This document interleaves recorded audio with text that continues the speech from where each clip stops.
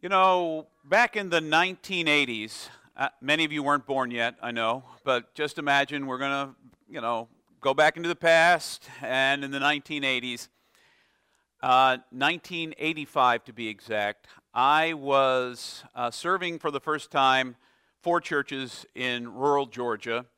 It's called a four-point charge in United Methodism, but I was the pastor of those four churches. And I would start every Sunday morning with an early morning communion service at 8 o'clock in the morning. Then at 9:30, I went to Vanna United Methodist Church. At 10:30, I went to Bowman United Methodist Church. At 11:30, I went to Stinchcombe United Methodist Church. And at 2:30 in the afternoon, I went to New Harmony United Methodist Church, which was neither new nor harmonious. And then I would have an evening service at 6 o'clock, which had to be different from the first five services of the day. And so that was a tough time of figuring out what leadership was supposed to look like. And one Sunday afternoon, because Stinchcombe United Methodist Church, historic, they had Revolutionary War soldiers buried in their cemetery, very historic. One Sunday, Miss Sue came up to me after church. You know, I had been preaching. You have to understand, in 1985, I was in my 20s. So let's just say I was sure I knew everything, and I didn't. But, enough said about that. So I had preached a sermon, and I was really uncertain about the whole thing. And at the end of the service, Miss Sue, who was probably, it's against all of my gentility to guess, but she was probably 90, came up to me after service. She was carrying her Bible, well worn. It was clear that she had used it a lot, spent a lot of time in prayer. And she said, "Brother Jim," that's what they called me. That's what she called me. Everybody else called me James. Well, no, everybody else called me Jim, or some of them called me Preach, because I did that, I guess, and because they weren't old enough to call me James. So their parents said, "All right, you can call him Preach, but we're not letting you call him, by his name." So I was Preach. I still am Preach if I ever see Todd, but who is now 38 or 40, I don't know. So get back to the story, James. Stay on track. Miss Sue said, "Brother James, you're young, and I'm old." That's what she said to me. "You're young, and I'm old. And neither one of us knows everything about God. And neither one of us will ever know in this life all there is to know. So it's okay. It's okay if you have to refer to somebody else or learn from somebody else. And if I can ever help you, just let me know." That's what Miss Sue told me. And so I went right back to knowing everything and doing everything my way, because that's me.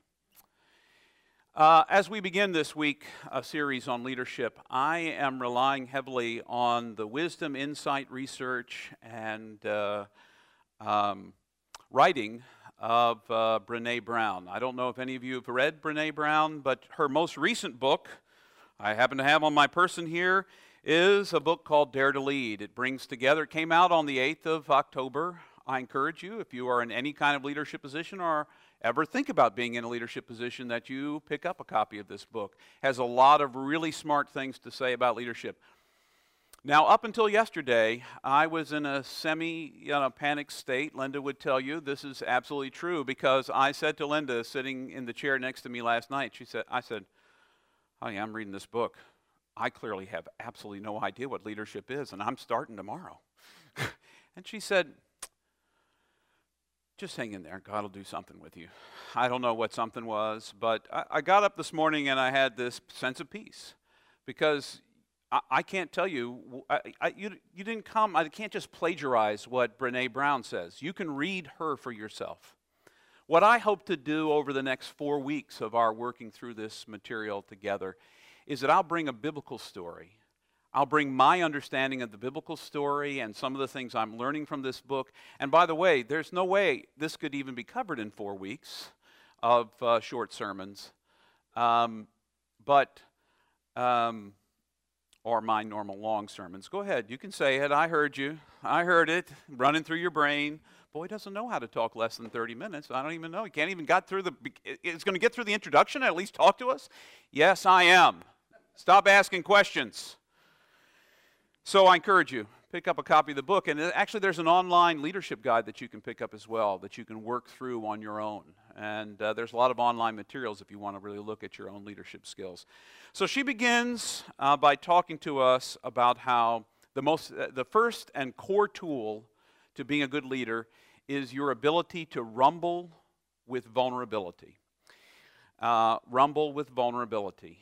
And she tells us that vulnerability is risk, uncertainty, and emotional exposure.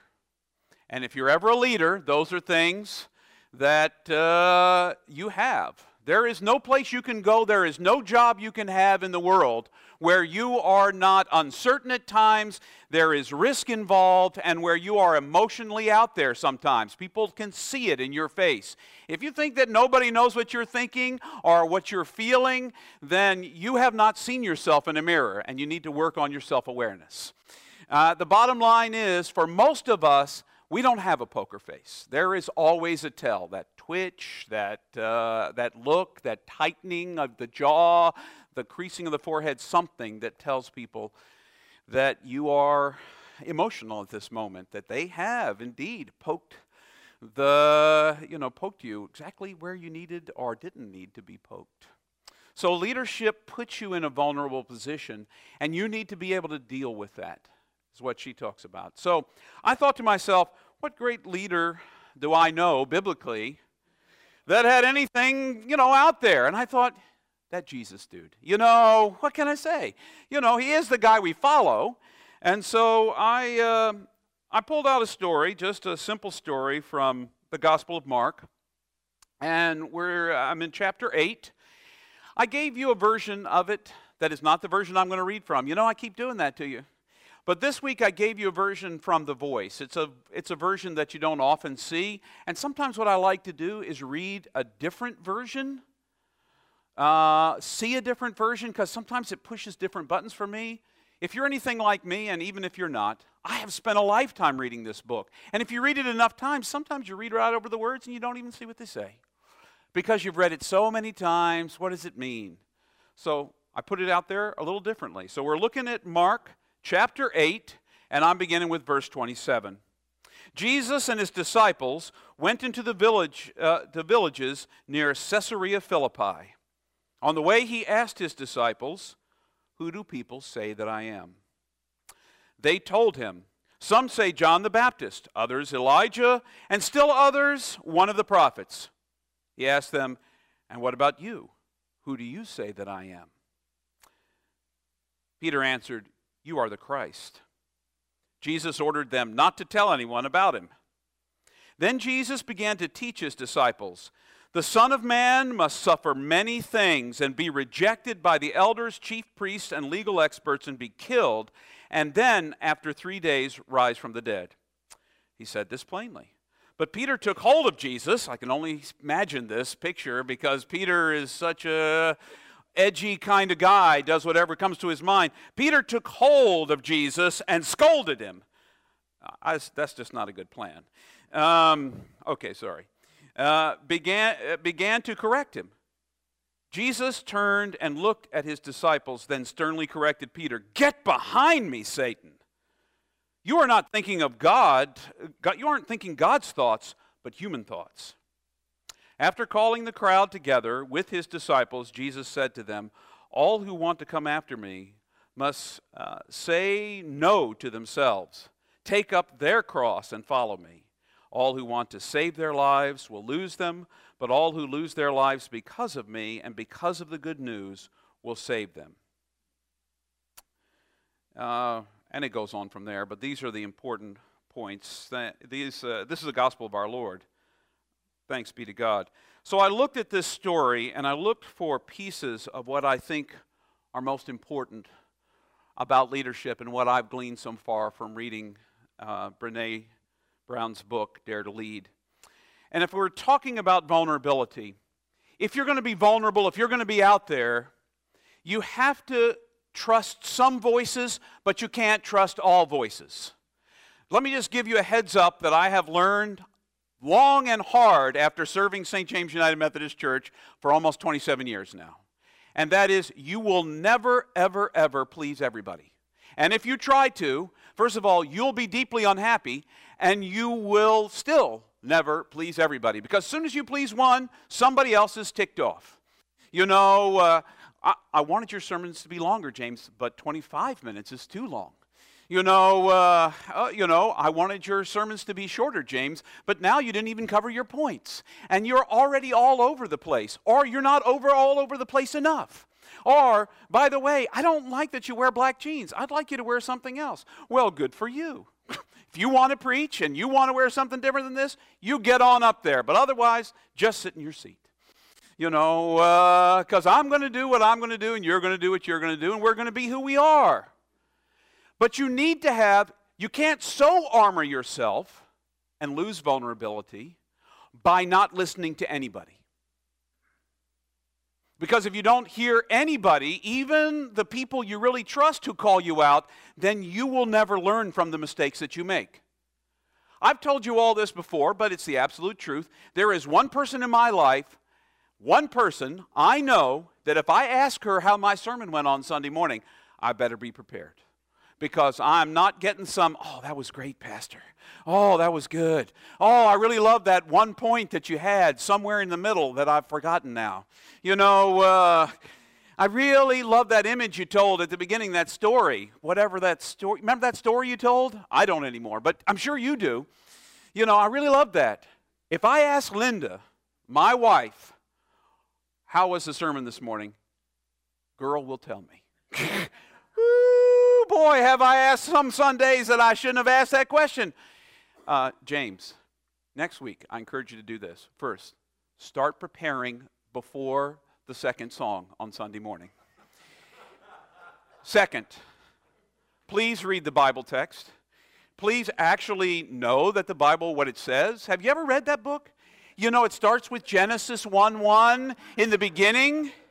Have you ever said, read that book? Because it could be really helpful in your whole sermon thing, And third, don't ever refer to me in a sermon again. Can you imagine what today's responses are going to involve? So, honey, how was that sermon today? The truth is, I absolutely trust her to tell me the truth. I kid with you all sometimes, and I kid with her. But if I need to know something, I know she will tell me. And if she knows I need to know it, even without asking, she'll tell me. She'll put me back in my place. Now, we all need people like that I know all of you would love to put me in my place, and some of you try. And most of you are not big enough to do that. So, I'm kidding. I'm interested in what you have to say, but I can't possibly fit into everybody's image of what do you really need from me? Who can I be for you? I have to be who God made me to be. But you do need some people, some core people. In fact, Brene Brown in an earlier book suggested that you pull out a small, square, 1-inch sheet of paper, which I did not provide for you because I wasn't planning on talking about this, and that's a very small piece of paper. And on all 4 sides of that 1-inch piece of paper, and the reason why it's 1 inch square is because it's small, won't hold a lot, but the other thing is it fits into your wallet or purse. And you carry it with you, and these are the 4 people that you're going to trust, one on each side. The 4 people that when they tell you something, you're going to listen. And anybody else, you will listen to them, but you're not going to take it to heart. When somebody says to you, James, you preach too long, and when 6 of you say it, even if you're not on my piece of paper, I'm going to think, well, probably it's true. If 6 people, little did I know that the Redskins game was going to begin earlier, and you had to be home to watch it. You didn't give me that heads up in advance. Give me a heads up next time. I'll know. And I'll probably still preach long, but that's neither here nor there. If I listen to, I can't, we have to, each one of us, in our role as leaders in whatever positions we're in, whether we lead our own lives or whether we're connected with other people, is we have to be prepared to receive other people's responses, but also be the person that we are at the same time. Now, Jesus asked his disciples, so, who does everybody say I am? And he listened to them. This is what everybody says. They said, you're Elijah, John the Baptizer come back, you're this other guy, one of the prophets. But who do you say I am? And that's when Jesus' ears perked up. Have you really been listening to everything that I've said? Have you really come to know what I'm about? And Peter, the same guy who drops the ball regularly, in that moment says what comes to his mind. And he was right on. You are the Christ.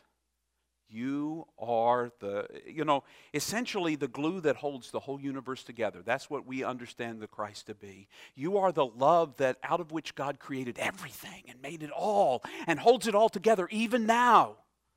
You are all of that rolled up into one human being. That's what you are. Jesus said, he's been listening. This is good. This is good. I can trust him. He's part of that core group that Jesus listens to. Now, however, then Jesus goes on to be honest.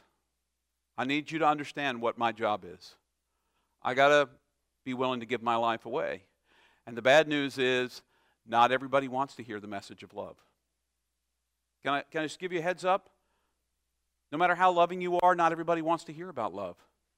Try telling love to somebody who is spewing hate, who is, for instance, marching at a funeral for one of our service folks from that wonderful church in the Midwest, and shouting horrible things while a military family buries their son or daughter. Try to tell them about love. Try to tell the family about love while they're having to listen to that stuff.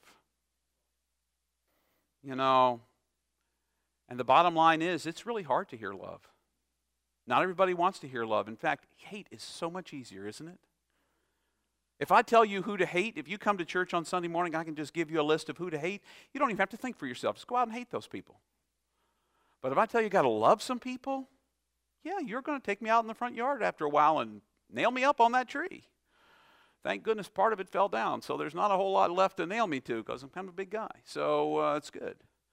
But the truth is, Jesus says, I got to give my life away. People are not ready for this message of hope and love. They're just not ready for it. But I'm going to keep preaching it because it needs to be heard.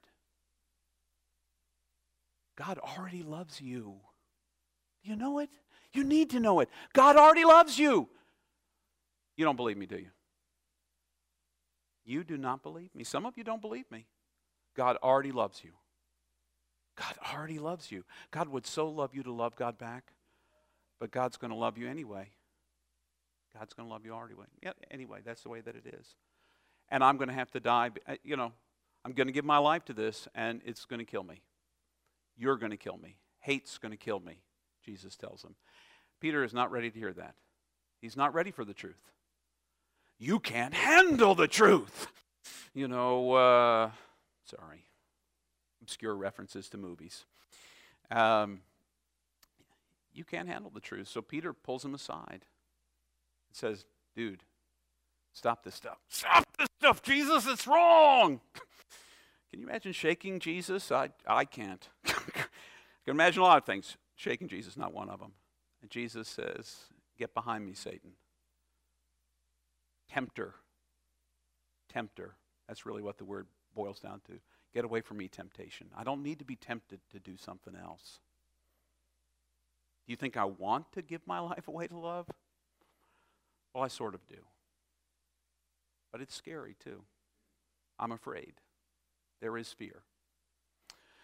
He was vulnerable with his disciples, and then he told them, listen, this is what's going to happen to all of you.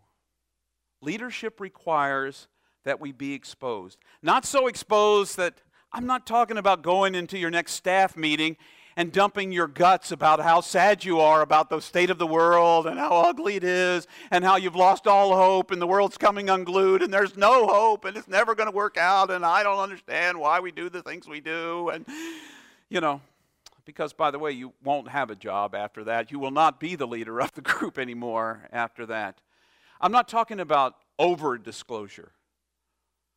But if you're honest, if you're vulnerable as a leader, you tell people the costs that are involved. Look, I don't know how we're going to get to be the church God wants us to be here. I'm not always, it's going to require risk. And there's a lot of uncertainty. And I told my district superintendent when I was meeting with him earlier this week, 20 years ago, I knew how to be a leader in the church. I knew how to grow a church. You just had to throw in a contemporary service. Next thing you know, you got 150 people popping up.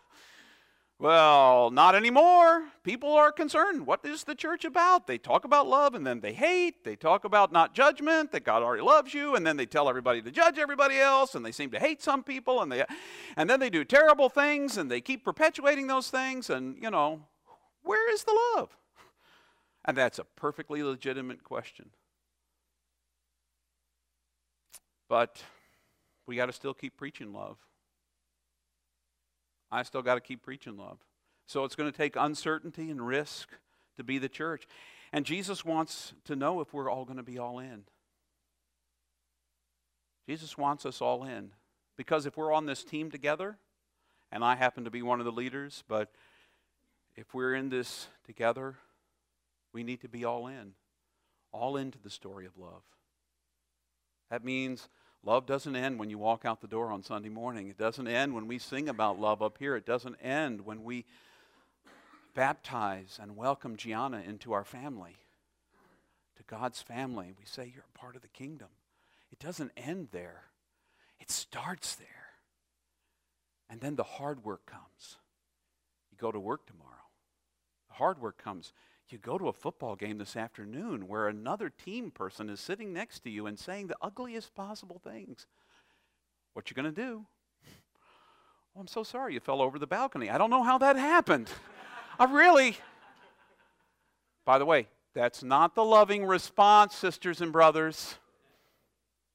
Hopefully no one will have any accidents at any football games you're going to. Well, my pastor said, push him over the You did not hear me say that. You've got to be loving wherever you are all the time. You've got to carry that message. That's how you lead the gospel proclamation. That's how you lead at work. You let love shine through with you, even if not everybody's going to hear it or accept it. Keep loving in the face of adversity. Jesus did all the way to the end. Hanging on the cross, what did he say? Father, forgive them. They don't know what they're doing. Not, how about a couple of lightning bolts, Dad? Zap! That is not what I heard. Father, forgive them. He loved us to the end. I think that's pretty cool. Loves us from the beginning to the end. He was vulnerable from the beginning to the end. If you want to talk about vulnerable leadership, God of eternity became one of us. There you go. So, practice. This week, practice. If you don't do anything else, find yourself a one-by-one piece of paper.